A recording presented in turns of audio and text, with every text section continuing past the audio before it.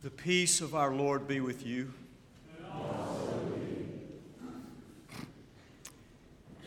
A Samaritan woman came to draw water, and Jesus said to her, "Give me a drink."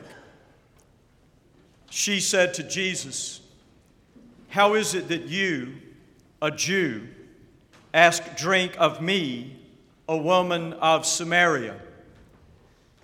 Jews do not share things in common with Samaritans.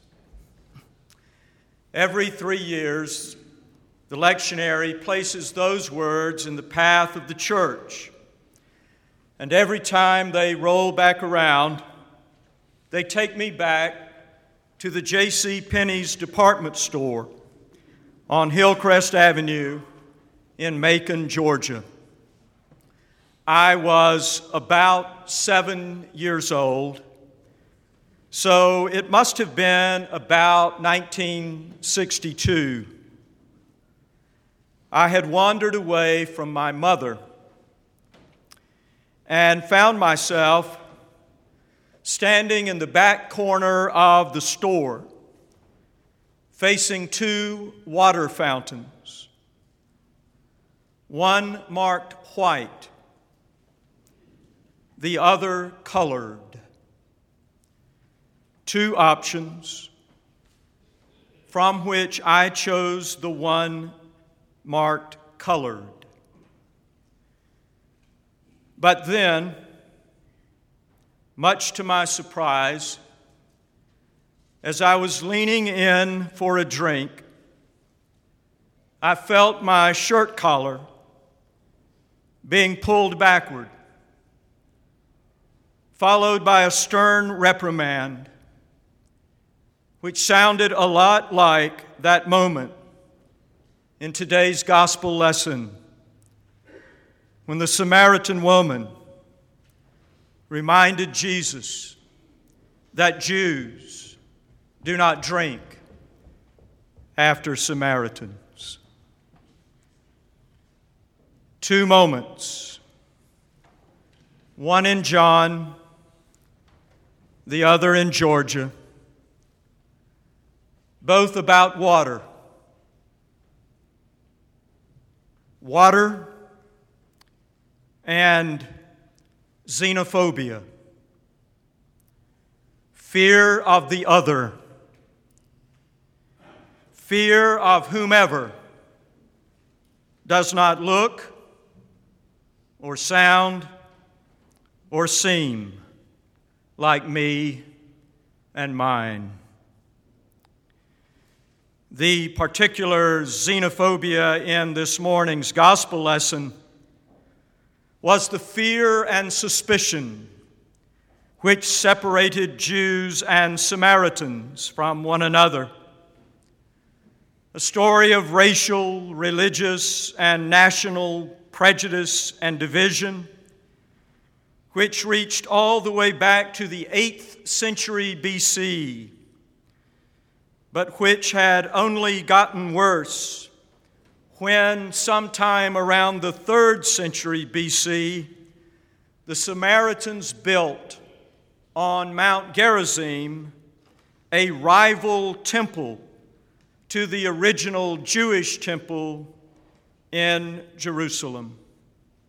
A long and tortured history of racial, religious, and national fear and distrust, which was one of the many examples in history and in our time of the truth of that haunting sentence of Jonathan Swift's, who is reported once to have said, "We have just enough religion to hate those who are different from us, but not enough to love them."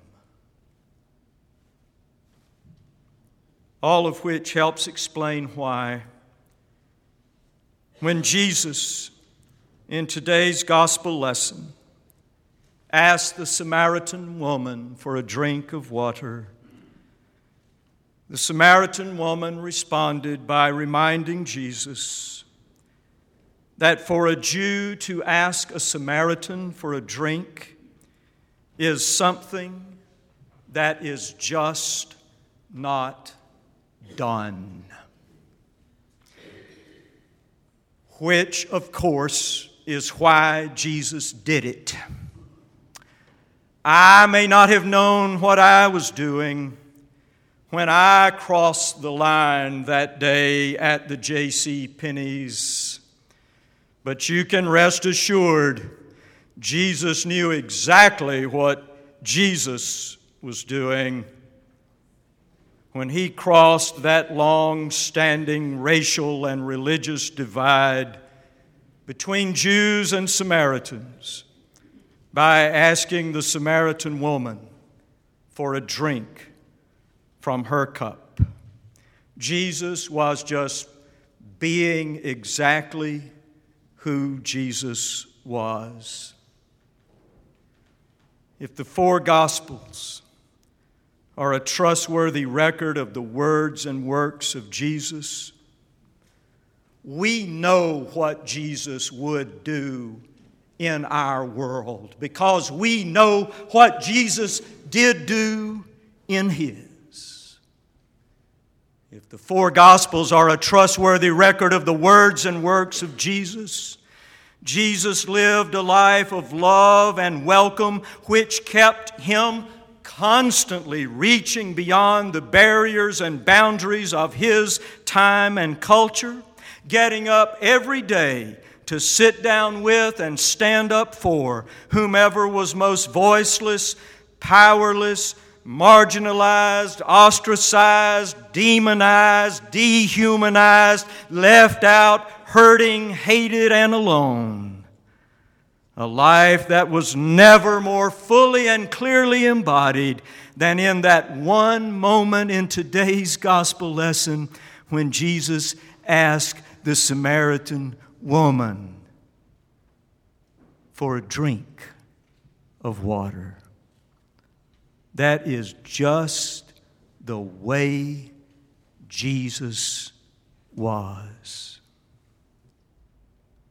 Which means that if we are following Jesus, that is the way we will be.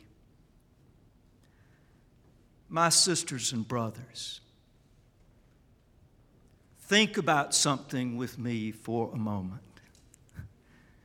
Think about this. There's a reason why the deepest, truest Christians you have ever known have the widest, biggest embrace you have ever seen. Because that's the way Jesus was. And the closer a person gets to Jesus, the more a person becomes like Jesus, who lived as He died, and then died as He lived, arms out, as wide as the world. Amen.